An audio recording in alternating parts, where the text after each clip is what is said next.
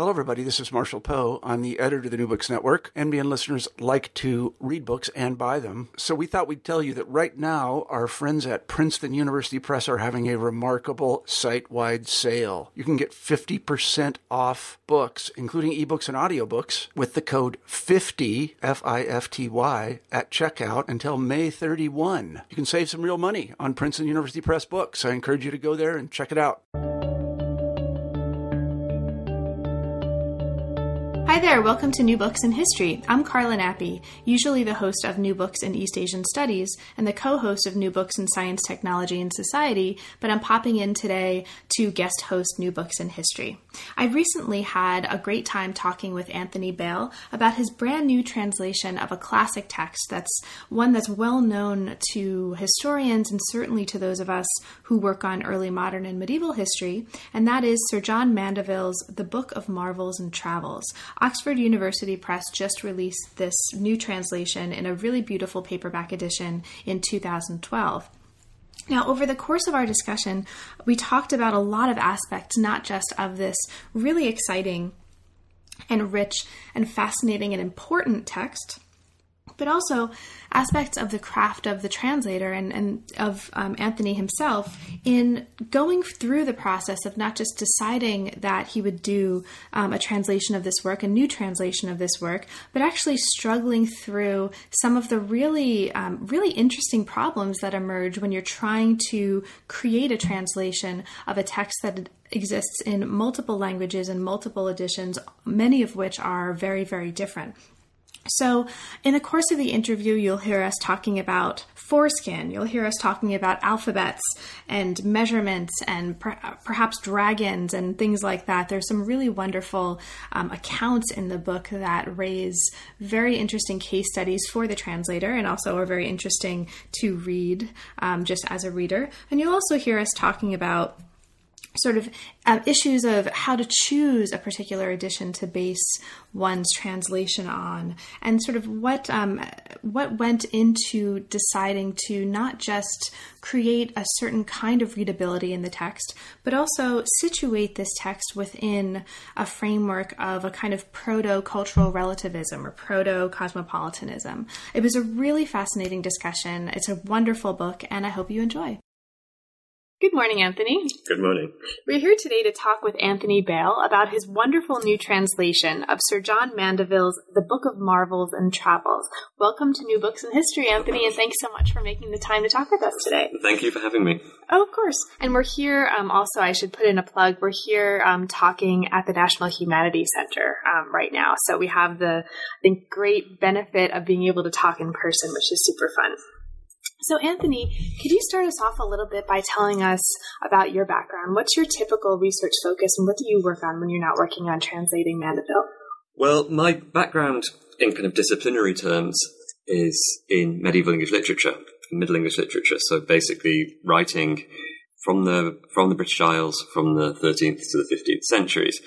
And my research interest has been in popular religion and narratives concerning the representation of Jews in Christian sources, and chronicles and saints' lives. And so the kind of literature of popular belief, you might call it, in later medieval England. And I got interested in Mandeville for lots of different reasons, partly through thinking about his writing about Jews, which is a very interesting part of his book, and also through really trying to think about what the world looked like to a 14th century French or English audience, and where they saw themselves in terms of religious community and other religions. So, my background, I guess, is interdisciplinary, but I came to this as an editor from a literary background, and thinking about audience, belief, manuscripts, reading habits, readership patterns, that kind of thing.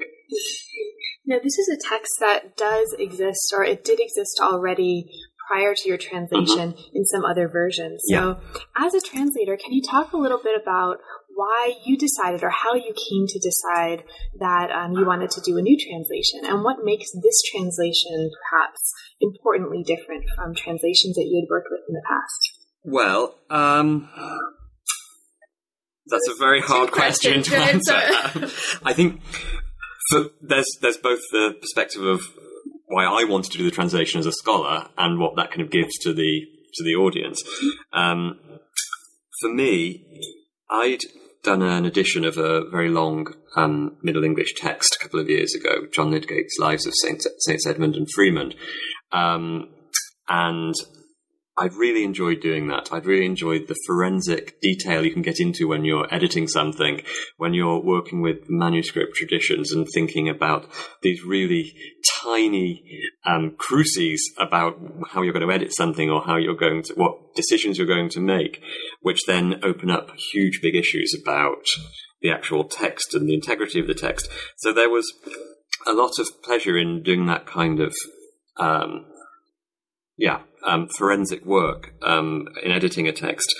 I think in terms of Mandeville, I wanted to make an edition which opened up the text to a non-specialist audience, and because it has a lot to offer to historians, to art historians, to historians of religion, as well as to scholars of Middle English and Middle French writing.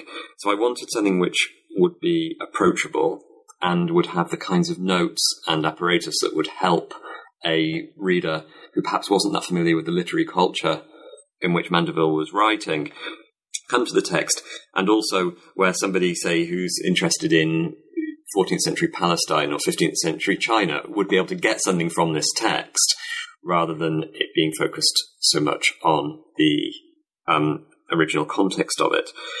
So there was a challenge for me, which I really enjoyed, of trying to write in an idiomatic modern English using the Middle English and Middle French text that I was working with. And I hope that I've produced a readable and very approachable text, which makes this really rich resource available to a wide audience. In terms of other editions, I sought to provide notes which would really be helpful to as many people as possible, and tried not to be as scholarly as we're often trained to be, which is very difficult. And also, so much has been done on Mandeville's kind of the background of the text and our changing critical perspectives in terms of post-colonialism, world history, and kind of cultural relativism in the last kind of 10 or 15 years, that I thought it was time that there was a new edition of the text, which, with an introduction and notes, which brought some of these issues to the forefront. But ultimately, and my plug would be that I think it's a fascinating text and more people should read it. And the more available it is, the better. It's also a very important text in the history of ideas of the world, of wonders, travel, discovery. And, it has a really foundational place in European perspectives of what the world was. Let's talk a little bit more about that, because one of the things I think I can speak for many colleagues and many teachers who teach anything having to do with the history of the world, global history of travel, when I say that Mandeville is a text that is at least assigned in part in lots and lots of courses. I've assigned parts of this so many times when I've taught world history or history of the early modern world, history of travel. And it's one of the things I'll say for listeners in case, since this just came out, in case listeners haven't yet had an opportunity to see this particular edition, is that it's super assignable. It's got a great, super helpful introduction, which we'll talk about. The notes are great. It's a nice, comfortable paperback. And this is something that I can imagine, and not just can I imagine, but I anticipate assigning actually as the full version to students for many years to come. So it's super assignable, and it's a great pedagogical resource in addition to being great fun reading. Great fun just to read. But how, you just mentioned that this is one of the things that interested you is the wide applicability of this for lots of different fields. So can you talk a little bit more about that, especially for listeners who may not yet know about this text, who may not ever have had an opportunity to read or read about Mandeville? What makes this text important? Sort of what's important about this? And can you give sort of in the course of that, a brief overview of what's the text about? Okay. So these are big questions. Yeah. So basically the text is, as the title I chose, The Book of Marvels and Travels. It's a compilation of narratives about wonder, miracles, and what it is to travel from England, where the narrator says he sets out from, all the way as far as Java, the east of China, and Sumatra, so to the Far East. That's basically the narrative. And the thrust of the text, the first half of the text is the journey from England to Jerusalem, and the second half of the text is more discursive, and it's kind of wandering around Asia, and on the way to paradise. So that's the basic narrative. It's a man telling us about his travels. And in the course of those travels, he travels through Europe, to Egypt, through Persia, Arabia, spends lots of time in Turkey and Palestine, and then through various places which are often kind of said to have been India and Sri Lanka and Southeast Asia. But after he goes past Jerusalem, the world becomes more kind of miraculous, marvelous, and perhaps less focused on Christian sites and more focused on sites of curiosity and fantasy. So that's the kind of overview. The text emerged in Northern Europe, in France, Flanders, and England in the 1350s and 1360s. We don't know exactly where it came from, or indeed who the author was, and I can talk about that in more detail in due course. But by the 1370s, it was incredibly popular and widely read, and it remained so through the late 14th and 15th centuries. We have at least 300 manuscripts surviving in various languages, including English, French, Catalan, Danish, Gaelic, Latin, Bohemian. It was very widespread throughout Europe. And if we imagine that we only have 5 or 10% of the surviving medieval manuscripts today, which is kind of what the rule of thumb is, then that means there were thousands of manuscripts of Mandeville circulating. And it was also printed in the late 15th century in several different editions. So it was a bestseller in its day. One of the things that is most important about it for a modern readership is that there's not that much in the book that's original to Mandeville, in the sense that he had read very widely and taken his accounts of Europe, Asia, Middle East from other people's accounts in general, but he was the first person to put them together in this way. And crucially, and what made his text very popular, is that he did this in the vernacular, in French, Anglo-French, and English. So he took lots of monastic learning, which had previously been only available in Latin, and to monks, and then he translated this and rearranged it and compiled it, which is really what a medieval author does. They kind of don't write anything but very much that's original. It's more the way you reorder other authoritative texts. And he compiled it in a new way, in a way which then became attractive to readers of French and English. So these would be courtly readers. We know that the French and English court was reading Mandeville in the late 14th and early 15th century. It might include lay readers. For instance, one of the manuscripts that I looked at was owned by a grocer in London, and two women who wrote their names in it, both called Alice. And so they weren't your traditional monastic readers by any means. It was also read by monks, and we know that it was owned by various monasteries and religious houses in Europe. So it could be attractive and uncontroversial, I think, to a very wide range of audiences and accessible to a very wide range of audiences. Now, one of the things that makes it so important to us partly is his popularity, but then that popularity in turn means that it becomes a foundational text in the era of discovery, or what's often called the Age of Discovery. So it's a cliche, but it's true. Mandeville's Travels. Christopher Columbus's son says that Christopher Columbus had a copy of Mandeville's Travels on that famous journey he made across the Atlantic. Leonardo da Vinci had a copy of Mandeville in his library. Chaucer had almost certainly read Mandeville. We see elements of that in parts of the Canterbury Tales. Shakespeare had probably read Mandeville. Thomas More, in thinking about Utopia, I'm very confident, had read a version of Mandeville. So these voices of kind of modernity, if you like, and the birth of the early modern worldview were, I think, often profoundly influenced by Mandeville's worldview.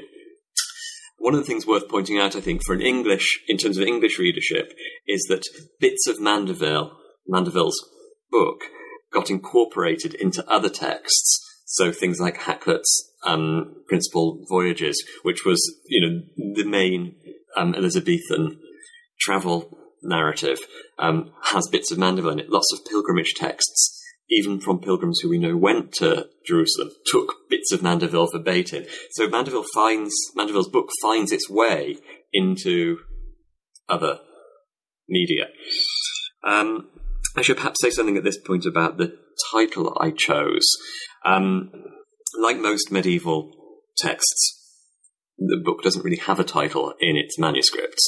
It's often called the Book of Mandeville, or Mandeville's book, or something like that. It's not called, it doesn't have a standard title. But in modern editions, people have tended to call it the Book of Travels, or Mandeville's Travels.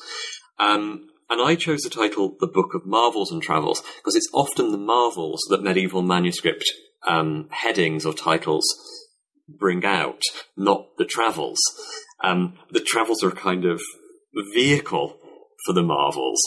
You have to travel to visit the marvels, but really it's the marvels that the text is interested in, and that's true all the way from Mandeville's accounts of Greece and various saints' relics in Europe that he talks about, all the way to Beijing. And so I felt that the Book of Travels was putting the text into a very modern and contemporary frame of the travel narrative. And people have always written travel narratives, but they didn't call them that necessarily. Any pilgrimage narrative is a travel narrative, and lots of saints' lives are also travel narratives. Lots of chronicles of travel narratives, and so I brought back the marvels into the title. It's not so. Something I want to make clear is that the title isn't medieval. No title is really medieval, but it reflects the kinds of title, the kinds of category heading that medieval scribes gave it, where they were interested in it both as a book of travels, marvels, or as a life of John Mandeville, as he sometimes called it. And so that actually is a perfect segue to the next thing I want to ask you. But I'll just mention briefly for listeners who might be coming from or interested in East Asian studies, and I'll just say, just to put a point on your point about, or just to emphasize your point about the wide reach of this text. I've seen mentions of elements that have been identified as originally coming from Mandeville in Early modern Chinese texts, the vegetable lamb. So it's arguably there was a hugely wide and cross language reach of this that even made it into Chinese texts. The vegetable lamb is one of my favorite bits. Yes, me too. And actually, medieval artists loved the vegetable lamb as well in manuscripts. They had lots of fun depicting a vegetable lamb. I couldn't. I loved it so much that I wrote about it in my own book too. I gotta mention the vegetable lamb on Chinese stuff. So you've mentioned John Mandeville. I know this is a ridiculously. It's in some ways a ridiculous question, but it's an important question, and it's another large question. John Mandeville, right? This is and so I'll ask you to talk about the authorship. Who is John Mandeville? And I ask that knowing that who is John Mandeville is actually not necessarily a question that can be answered or that speaks to the precise nature of the authorship here. So can you talk about John Mandeville and in the context of authorship of this text and how we should understand that? Sure. I mean, the simple answer is that we don't know, and the complicated answer is that we don't know, but that might not be the right question to ask. So I'll say first who John Mandeville says he is, and then talk about what that means. So he says that he is a knight, John Mandeville, knight of St. Albans in Hertfordshire in the south of England, and that he set off in 1322 and came back in 1356, or 1332 and came back in 1366. These dates vary in the manuscript. And he says he set off from St. Albans in 1322 or 1332, went on his travels, and came back in 1356 or 66 via Rome, where his book was approved by the Pope, and came back to England. Now, there was in the kind of much of the 20th century a huge critical industry in Middle English studies trying to find John Mandeville, and lots of reasonably plausible candidates presented themselves. Lots of scholars took Mandeville at his word and went looking in the St. Albans area, and I'll say a little bit about St. Albans in a second. Others engaged with competing traditions of who Mandeville was, particularly based on the town of Liège in Flanders, where there was a tomb of Mandeville, and there was a local tradition that other writers had identified themselves as Mandeville. Now, this is an extremely kind of knotty, critical debate, but to cut a long story short, nobody has definitively identified John Mandeville. What's clear is that the text was circulating from very early on in French, English, and in Anglo-French, so the French of England, so the French that the aristocracy and the kind of cultured classes in England read. Which of those versions is original is, again, moot, but within a few years of the text emerging in the 1350s, it was circulating in all three languages. Now, for me, this attests to both the bilingualism of medieval England and northern France, and the traffic in ideas and in books and in people between France and the British Isles at this time. I don't think we need to decide whether it's a French book or an English book. The two, we're talking kind of slightly false categories there. But the fact remains that Mandeville says he's English. And you do get a strong sense in the book, I think, that he's a Northern European, there's a Northern European perspective. At one point he talks about two letters that Middle English had, Thorn and Yog, and says, we've got these letters in our alphabet and other people don't have them. And of course a French person could have known that, but you do get a sense that there's certainly a Northern European perspective on this. But he says he's from St. Albans, and that in itself is a very intriguing place to say he's from, because St. Albans was possibly the preeminent monastery in late 14th century England, very wealthy, very civilized Benedictine monastery, with strong connections to the English royal family, and a very productive and illustrious scriptorium, producing all kinds of texts, including both chronicles, which are connected to what Mandeville's doing, and world maps. It's where Matthew Paris had been a monk, who had made huge contribution to the history of mapping in the 13th century and knowledge about the world, including some incredible maps with wonderful animals on them, and a map of the route from England to Jerusalem. And actually there are some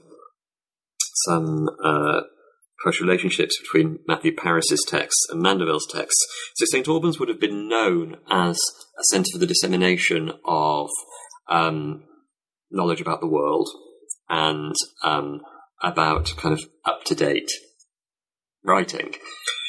Now, whatever the reality of who Mandeville was in the 1350s, the St. Albans connection was enthusiastically adopted by the monastery there in the 15th century.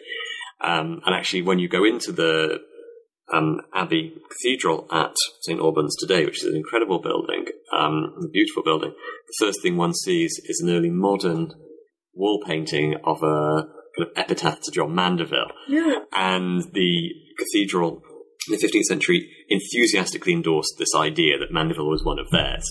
Equally so did the people in Liège. They also, so both places had an idea that Mandeville was from there. For me, I don't feel it's important that we make any kind of decisions about which Mandeville we have, because this is the narrator that the text asks the audience to engage with, and medieval people happily did. They repeated this idea that he was Sir John Mandeville from St. Albans. Now, that leads on to a slightly different question about if we kind of forget worrying about exactly who John Mandeville was and whether he was English, French, or Flemish. Who was he if we don't attach a name to him?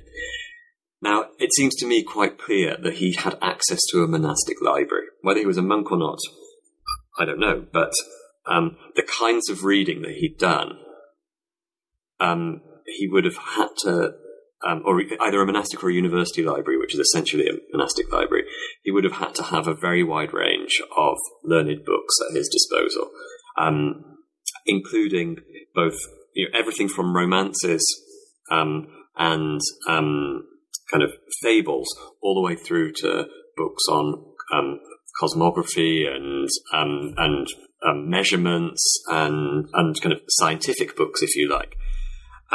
So I think he was, even though he says he spent most of his life as a soldier and mercenary and traveller, I think realistically we've got to accept that he probably didn't go that much further than his, a good library or a good bookshop. Whether he did any travelling or not, obviously that's not for me to say. Lots of medieval Westerners did go to Jerusalem or to Greece and to Italy, and so that's not inconceivable. Obviously, it's impossible that he saw most of the marvels that he talks about, because we know that they are both marvellous, i.e. incredible, but also that they are borrowed from other people's accounts, whether it's from Pliny or from 13th and 14th century texts. So I would prefer to see Mandeville's text not so much, we don't, in literary studies now, author-based criticism isn't the main great way of thinking about this. And we don't need to get ourselves upset that we don't have an author. Partly because it's inimical to medieval ways of reading, where often you don't have a named author, or where you do have a named author, a trick's being played on the reader. When they're kind of groping through authority and groping through an authority figure, that's when the text is kind of most playful or least authoritative. So, I think we need to take the medieval reception of Mandeville seriously, that people were happy to accept what we can dismiss as an error or an erroneous attribution. For instance, he says he went to Rome to see the Pope, but at the time he says he did that, the Pope was residing in Avignon.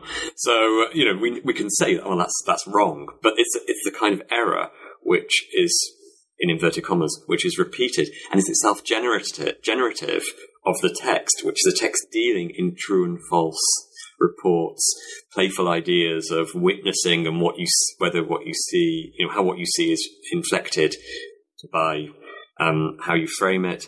And I think I would take that all the way to the questions about authorship, that Mandeville is a kind of fiction, a playful fiction that we can kind of half engage with and half treat as a literary conceit.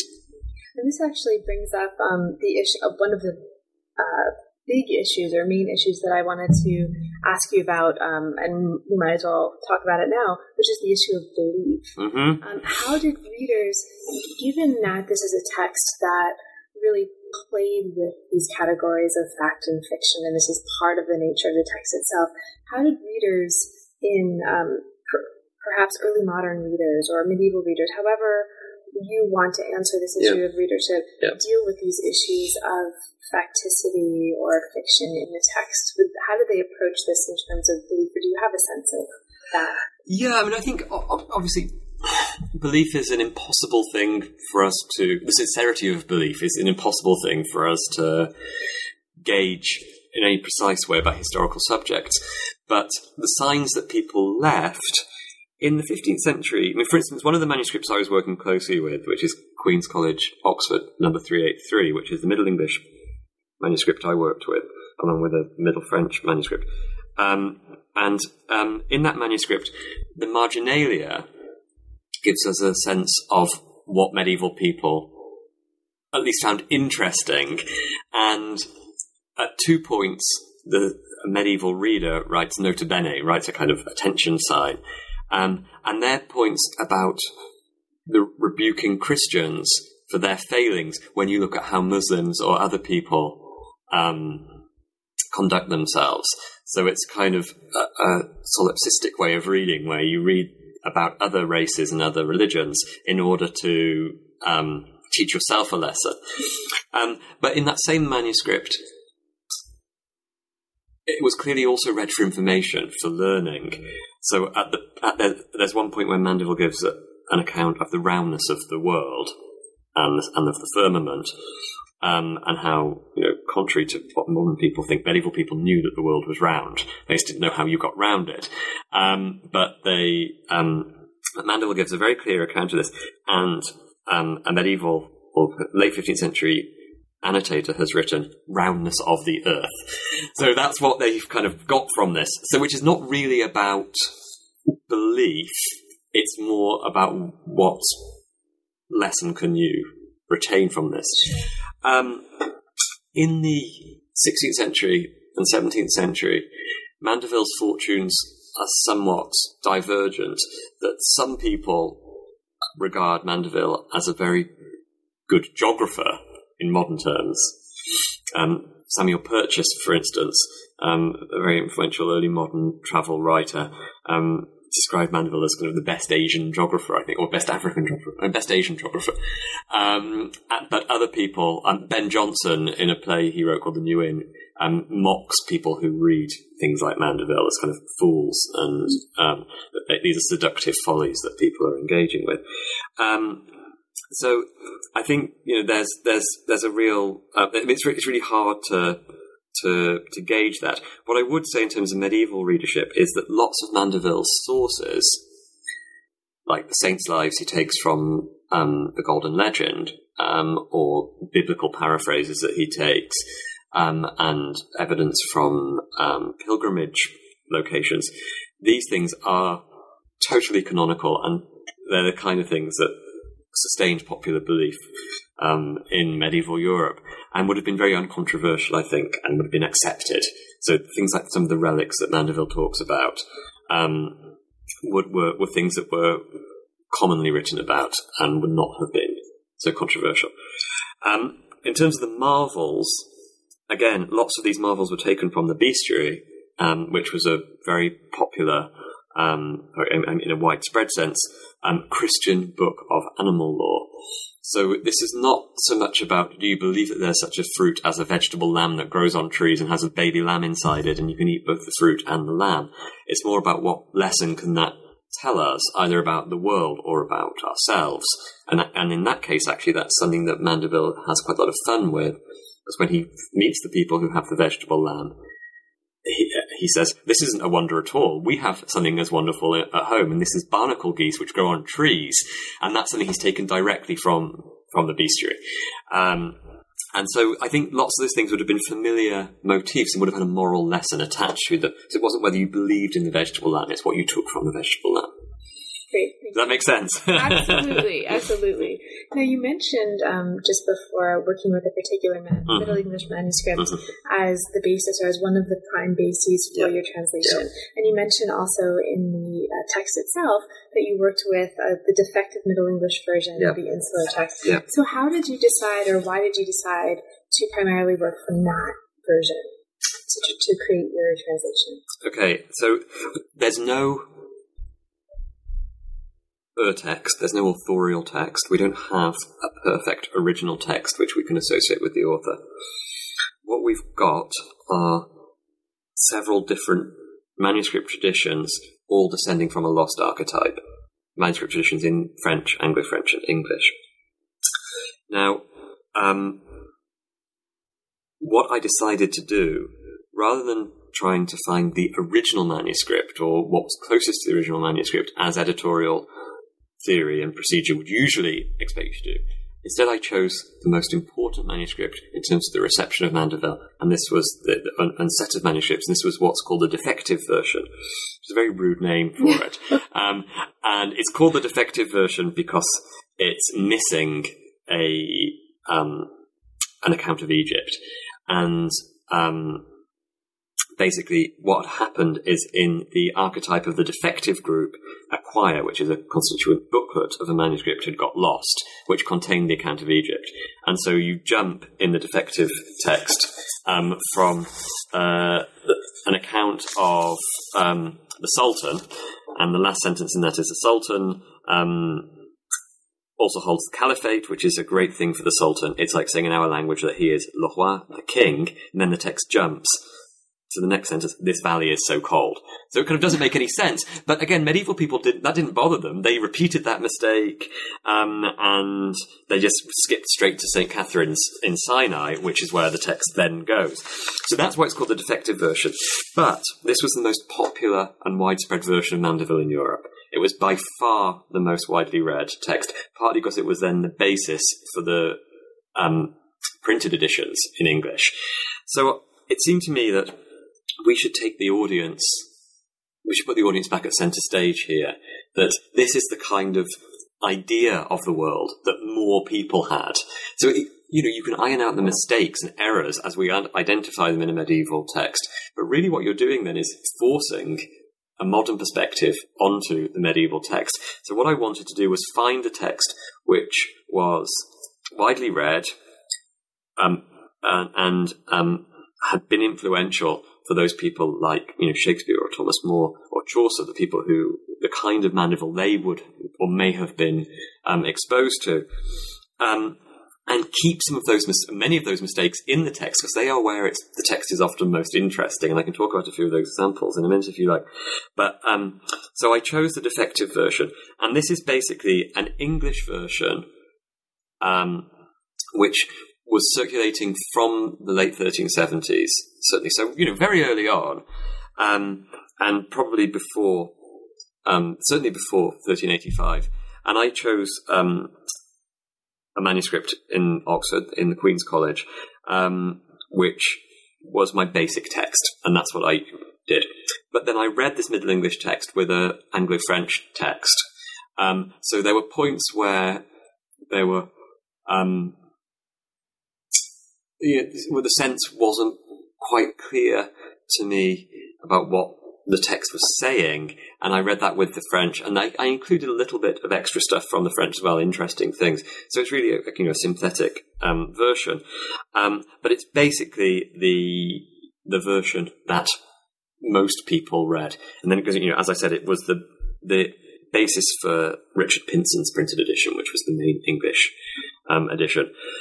That said, you could do 20 different versions of Mandeville. There's huge additions in the Danish and Northern German versions, in the French versions. And one of the other attractive things to me about this Middle English version was that it's reasonably economical.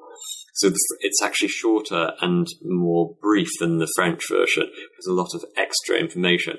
But, I thought for a general audience, they don't necessarily need that, and that's not what that wasn't the version that really took off in the medieval market. I'm not pretending at all that it's a complete critical edition. That's not the purpose of it. It's all translations are themselves new versions. And it's an edition based on what a kind of a representative version of the Middle English and medieval French audience might have had. You just gave us a great little tantalizing tidbit there, and when you mentioned that you could talk about some of the errors that you found or some of the more interesting bits. Can you? Yes, please. Yeah. That would be great. I should say to stuff, I don't regard these as errors at all. Sure. I don't regard these as errors whatsoever. But I'll give you a couple of things which caused me lots of difficulty in terms of how to translate them or when to correct them, if you like. So,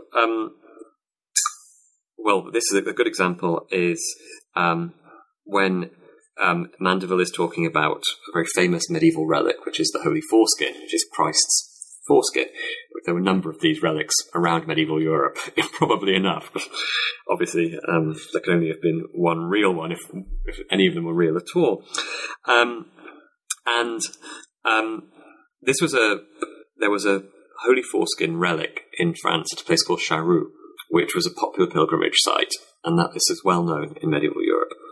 But in Mandeville's text, in the French text, Mandeville talks about how the foreskin was given to Charlemagne by an angel, and then Charlemagne took it to Aachen or Aix-la-Chapelle at his imperial seat, and then it was taken to another place to be venerated. And the French text says, this is the middle French text says, Ancien temple est toi Charlemagne contre les angels li porta li présente Notre Seigneur Jesus Christ de la circoncision. So in this temple was Charlemagne when the angel brought him the present from our Lord Jesus Christ from the circumcision. Et il la porta à Aix-la-Chapelle, and he took it to Aix-la-Chapelle or Aachen. Et puis Charles de Chauve les fit porter à Poitiers et puis à Chartres. So, and then Charles the Bald, the Holy Roman Emperor, had it taken to Poitiers and then to Chartres. So that's what the main Anglo-French text says. So it says it's the present, le présent. Now this is clear from the manuscripts, a mistake by a scribe for what appears in other manuscripts, which is le prépuce, the foreskin, which appears in lots of manuscripts. So what did people, what did they make of this word prépuce? They turn it into a présent. But then other scribes turn it into le présence, so the presence of Jesus Christ. And someone else turns it into le prémisse, which is the premise of Jesus Christ. Someone else turns it into la prophétie, which kind of makes religious sense because medieval Christians understood the circumcision as a prophecy of the crucifixion, as the first letting of Christ's blood by the Jews. Someone else turns it into le nombril, the navel, which is not a mistake you want to make. And someone else turns it into la circoncision of Jesus Christ. So they understood the circumcision as the thing which can be brought to Western Europe. Is this making sense? Yeah. So basically, it seems that in the French manuscripts, there's a confusion over what the actual foreskin is and what the word, perhaps what the word prépuce means. In the English manuscripts, it says, and in this temple was Charlemagne when the angel brought him the prépuce of our Lord when he was circumcised, and after King Charles let bear it to Paris. So it's a similar account, but uses the word prépuce. And this word is only found in Middle English when it's translated from Latin or French. It's not a word that people use in Middle English. They use foreskin if they're talking about this part of the body. Did the Middle English scribe know what they were talking about here when they put prépuce in there? It's very interesting. But to move on from these kind of details, the perhaps more interesting bit is where they say the foreskin is then stored. So the manuscript in French says Poitiers or Chartres. Other manuscripts say Aix-la-Chapelle and in Liège. Another one says in a chapel, une chapelle, de Liège. Some say in Rome at St. John Lateran.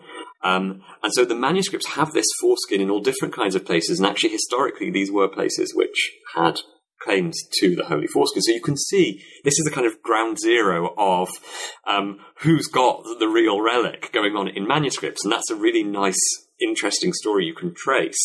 Exactly, these very precise moments of ownership of religious narratives going on. In the English manuscripts, it just says King Charles took it to Paris. Or sometimes they say Chartres. What nobody says in all the manuscripts is Charroux, where the actual foreskin was. So, to get back to your original question, what did I do here? Well, I kept what the Middle English manuscripts say. They say Paris or Chartres, so I put Paris. That's where a 15th century reader of Mandeville would have thought this foreskin was. So it's not up to me to correct them, and it seems to be very patronising of the historical people we work with, of correcting their errors. So I kept that as Paris. Another example would be an account that Mandeville gives of a place near Jerusalem, where the church of St. Chariton, now in a place called Wadi Karatun, near Bethlehem. And he says that there's a painting there which shows how people grieved when he died, and it's an affecting thing to see. So he says there's a moving visual depiction of the death of St. Chariton. And this is in keeping and quite unsurprising in later Middle Ages, where people frequently look on pictures and are moved by them. In their kind of affective religion, they have a relationship. They're moved by gazing on a painting. But this is actually an error by Mandeville, who's translated compagnati, skeleton, into the word for painting, which is kind of similar to that.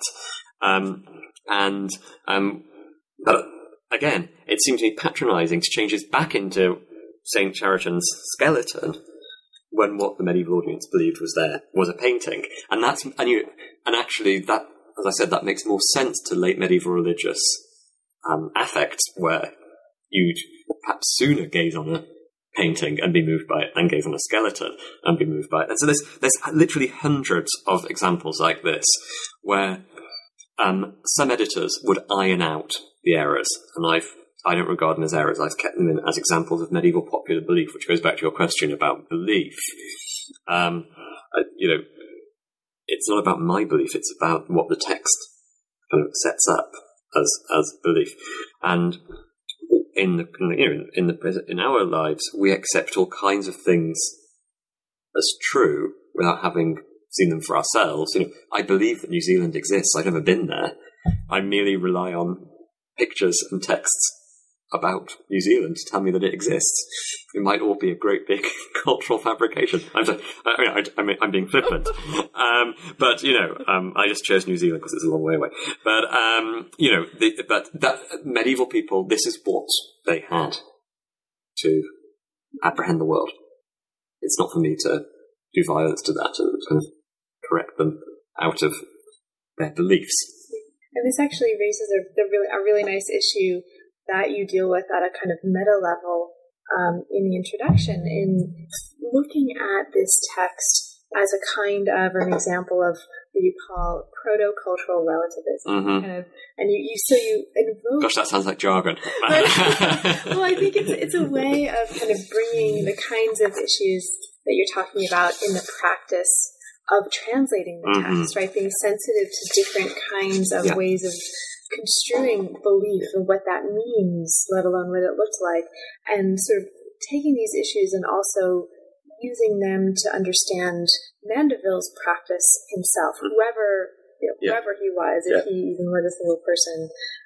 So can you talk a little bit about that? Because I think that's an important move that situates the kind of work that this translation does, and that potentially this book, Mandeville's work does in the context of what are right now larger debates about sort of cultural relativism, cosmopolitanism, and that sort of thing. Can you speak a little bit to those issues? Yeah, it's a really interesting question. I'm really glad that that's come out from this.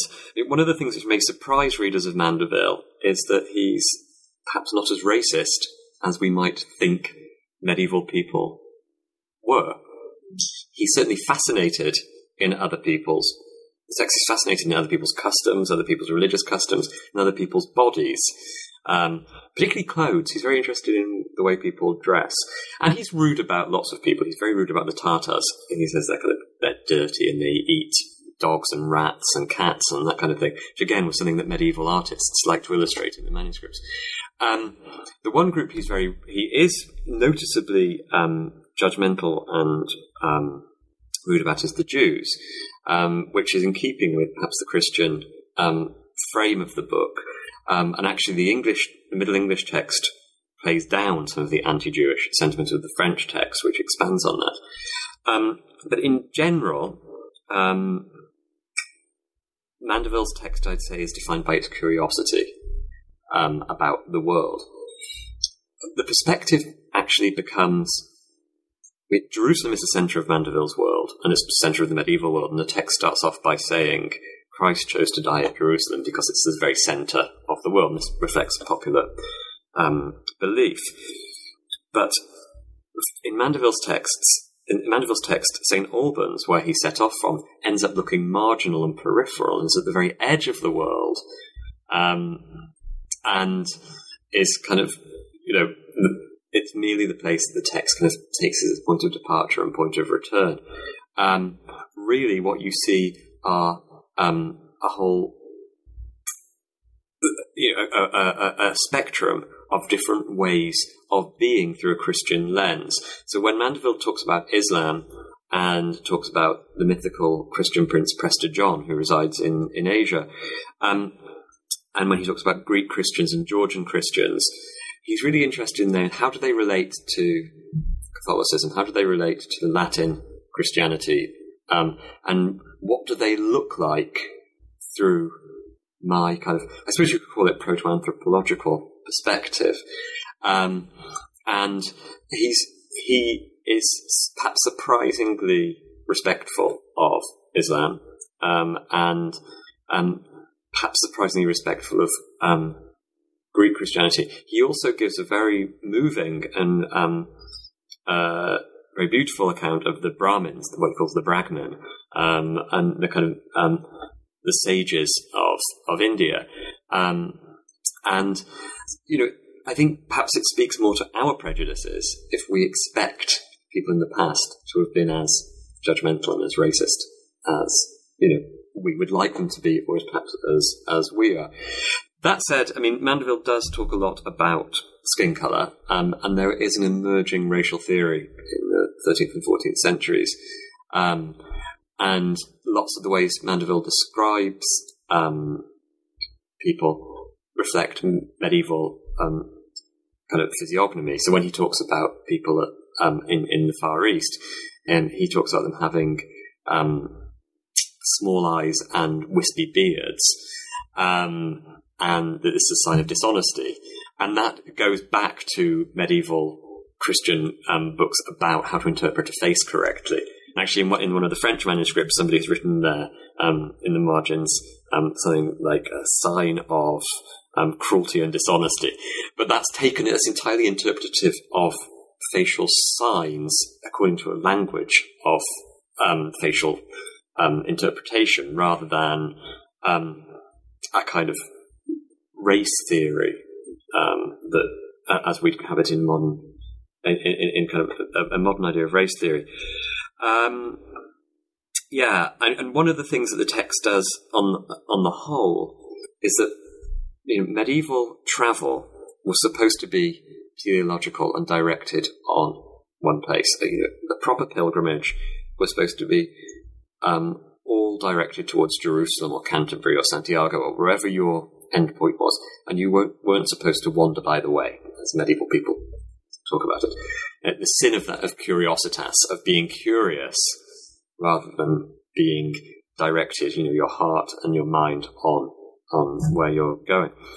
And one of the things that Mandeville's travels does wittily is get to the centre of the world, Jerusalem, and carry on, which is a kind of very sinful and naughty thing to do, and he gives into curiositas, and that's what the text in a way does. Is even though it's kind of framed as a journey towards paradise, which is a paradise which is never reached, really, the text could be said to be showing the limitations of uncurious travel, and what you've got, that the mind properly directed can be the mind that's curious as well.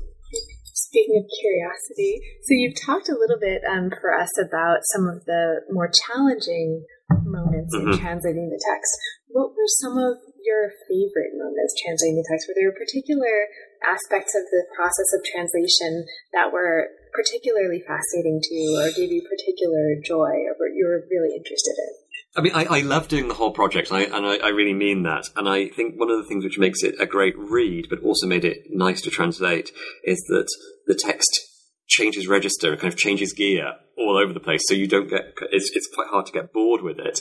So, when I was, doing the account of Armenia, then suddenly Mandeville goes into a totally different mode and talks about the Sparrowhawk Castle, where he gives an account of a beautiful lady who lives there, and knights have to come and watch her sparrowhawk.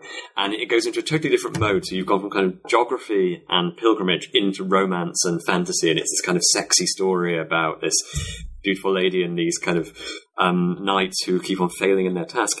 And so it kept me interested, because I had to keep on changing gear.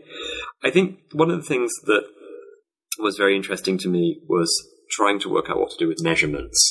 This was one of the this was both a kind of crux, but it was also great fun, because there were no standardized measurements in medieval Europe. And in a travel narrative, one of the things that you've got to at least pretend to do is tell your reader how long or how far they've got to go. So I had a lot of fun with this. I mean, one of the things which came up, and I think is really fascinating, is very fascinating in terms of pilgrimage, is that medieval distances tend to be measured both in what we'd call time, the length of time it takes to get somewhere, but also in terms of space. So the number of footsteps it takes to get from one place to another, And so there's a very human experience of distance. And actually the word journey just means a day's travel. It's how long it takes a person to travel in a day, from the French jour. But one of the words that Mandeville uses a lot is the bow shot. And he talks about something being 40 bow shots away. And when I first came to translate this, I was thinking, how can I possibly render that to a modern audience as, does he mean, should I put that as feet and inches, or in metric, or, what? And of course I've kept it as bow shot, but what he means by a bow shot is itself extremely variable and vague. He means, a bow shot is the distance it takes an arrow to fly, or the time it takes for the arrow to fly there. So the flight of an arrow, or the distance of the shooting of an arrow. So it's a very, how would you say? Yeah, physical understanding of a body being in space and time that gives measurement. Likewise, he talks about leagues when he's talking about sailing by sea, and that's just an imprecise distance, meaning a long way by sea. It just means a very long distance.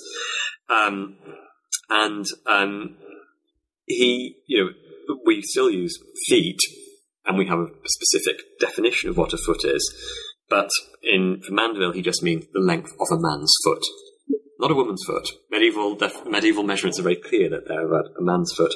But so when he says it's 12 footsteps from one church to another church, he means it's a man walking with 12 footsteps. So I found this very much, a lot of fun thinking about. He also talks about currency a little bit, about things like florins. Florins were the kind of currency, one of the currency exchange units of the medieval Mediterranean. And England did have a florin just for a few years in the 14th century. This wasn't an accepted precise amount of money like $1 or £1 sterling. This was a kind of a general exchange. So there were lots of words like that. How do you translate those into something meaningful, and how do you keep both the authenticity of what they're trying to get at, whilst also making clear that they're about distance. Another thing I had lots of fun with was fabrics. Words for fabrics that Mandeville has. He invents or kind of uses all these words that we don't really have anywhere else. For luxury silks, he's very interested in what people in Central Asia, fabrics you can get from the Silk Route. That was a lot of fun researching bits of textiles and that kind of thing. But I did enjoy doing the whole thing. There's also a great, fascinating 3 accounts that are in the text itself, but I think there are actually perhaps more in other versions, the alphabets. Yes. This is something which is very distinctive to Mandeville's book, that in the Middle English version that I've, in my edition, this includes the 3 alphabets which are most common, which are the Coptic, Saracen, and Hebrew alphabets, and these appear in very many manuscripts, and it's really fascinating that readers that they were taking seriously the idea of these foreign languages. But in the Mandeville manuscripts, on the whole, there's 11 different alphabets appear, including Pentaxuarian, which is the language spoken on the mythical isle of Pentaxuar, which is near where Prester John's language. And something I should make very clear is that the alphabets aren't correct according to modern ideas. And so again, I reproduced these with their errors, and the editorial team at Oxford University Press were brilliant at working with the medieval manuscript and then creating these alphabets on the page. But in the Egyptian alphabet, this bears no relation to the Coptic alphabet. But the words he uses for the letters are Thomas, Binchi, Chinook, Dynam, M, Few, Gomor are A, B, C, D, E, F, G. Right. So they follow the Latin alphabet. And the Saracen alphabet is equally wrong. But one of the things that's very interesting is that his Hebrew alphabet is not correct. But the letter names he gives for it are more or less correct. Aleph, Bet, Gimel, He, Vav, Zayin, X, Yod, Kaf, Lamed, Mem, Nun, Samech, A, Pe, Lad, Kof, Fer, Sun, Tau, Laws. Now, some of them are wrong, but that clearly has a memory of a connection to somebody who knew Hebrew, who did this. And plenty of people in 14th century England who were Jewish knew Hebrew from Christian Hebraism. But in some manuscripts, that Hebrew is more or less correct, and the letter forms given are more correct in others. It's totally fantastical. So there's a really nice visual moment on the page when you see these different alphabets. But that also goes back to this idea of kind of cultural relativism, that there are these, the text is interested in these 3, in the ways other people construct the world, and they make sense. And after Mandeville has described the Saracen alphabet, he says another difference in their language, because they speak so gutturally, is that they have 4 extra letters, as we have in England in our speech, 2 letters more than they have in their ABC. That is Thorn and Yog, which are called Thorn and Yog.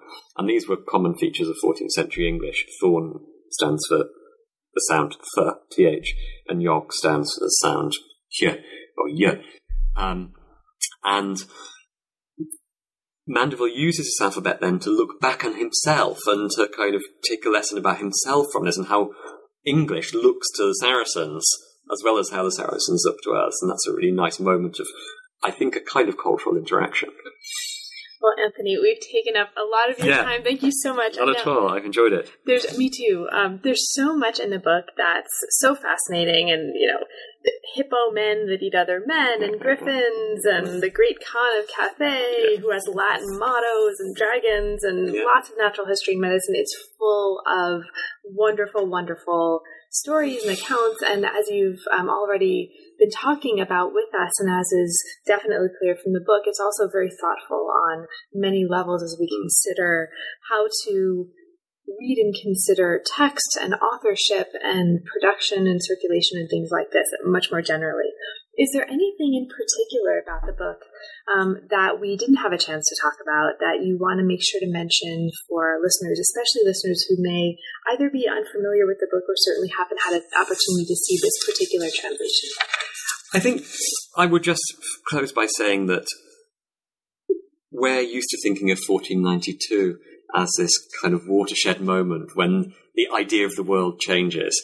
And Mandeville's travels really help us query that, both in knowing that Columbus had this book with him, but also in busting some of the myths we have about medieval ignorance, about what the world was, and to think that, the medieval world, from a European perspective, was very big. It went all the way from Khanbalik, what's now Beijing, all the way to Iceland, Newfoundland, and North Africa. There was a lot of world there to write about, and Mandeville makes that clear.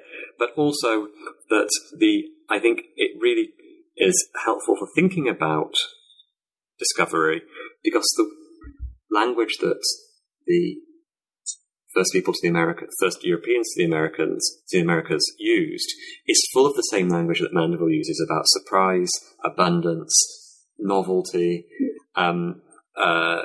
prodigies, all these things that Mandeville's interested in profoundly inform, I think, what then becomes our own modern kind of world of travel. I think that's something that Mandeville deserves to be taken seriously for. And so now that this translation is out and available, it's in the world. It's in the world. Yeah. What's next for you? What project is inspiring you right now? Well, the project I'm working on here at the National Humanities Centre is connected to Mandeville. I'm working on a 15th century English pilgrim called William Way, who wrote a remarkable account of his two journeys to Jerusalem and his journey to Spain, to Santiago de Compostela, which included lots of practical information about how to make a pilgrimage, but lots of information about moral information and mnemonic information about how to remember your route. But also, interesting for me, is that lots of Way's account was taken from Mandeville. So even though Way had been to these places, Mandeville's travels were very informative to him in terms of how to actually render that into narrative. Another nice thing about Way is that when he came back to England is that he built a kind of facsimile of the Holy Land at a church in Wiltshire on Salisbury Plain, in which he put some books and some maps and some wall hangings and some representations of Jerusalem made in boards out of planks. And so it was a kind of theme park of the Holy Land by which he could think about the world abroad, and that's directly kind of connected to what Mandeville's Travels is doing, is that in the Middle Ages you could make a virtual pilgrimage, you could read and think about travel with just as much efficacy as actually undertaking it yourself. And wonder, novelty, and the miraculous, some of the defining things which unite religious culture and vernacular reading, kind of romances and that kind of thing. And I think both Way and Mandeville are connected to that, so that's how I've got into this. Well, that sounds great too. Well, thank you again, Anthony, for taking the time, and best of luck with your next project. Thanks a lot, Carla. You've been listening to New Books in History. Thanks so much, and we'll see you next time.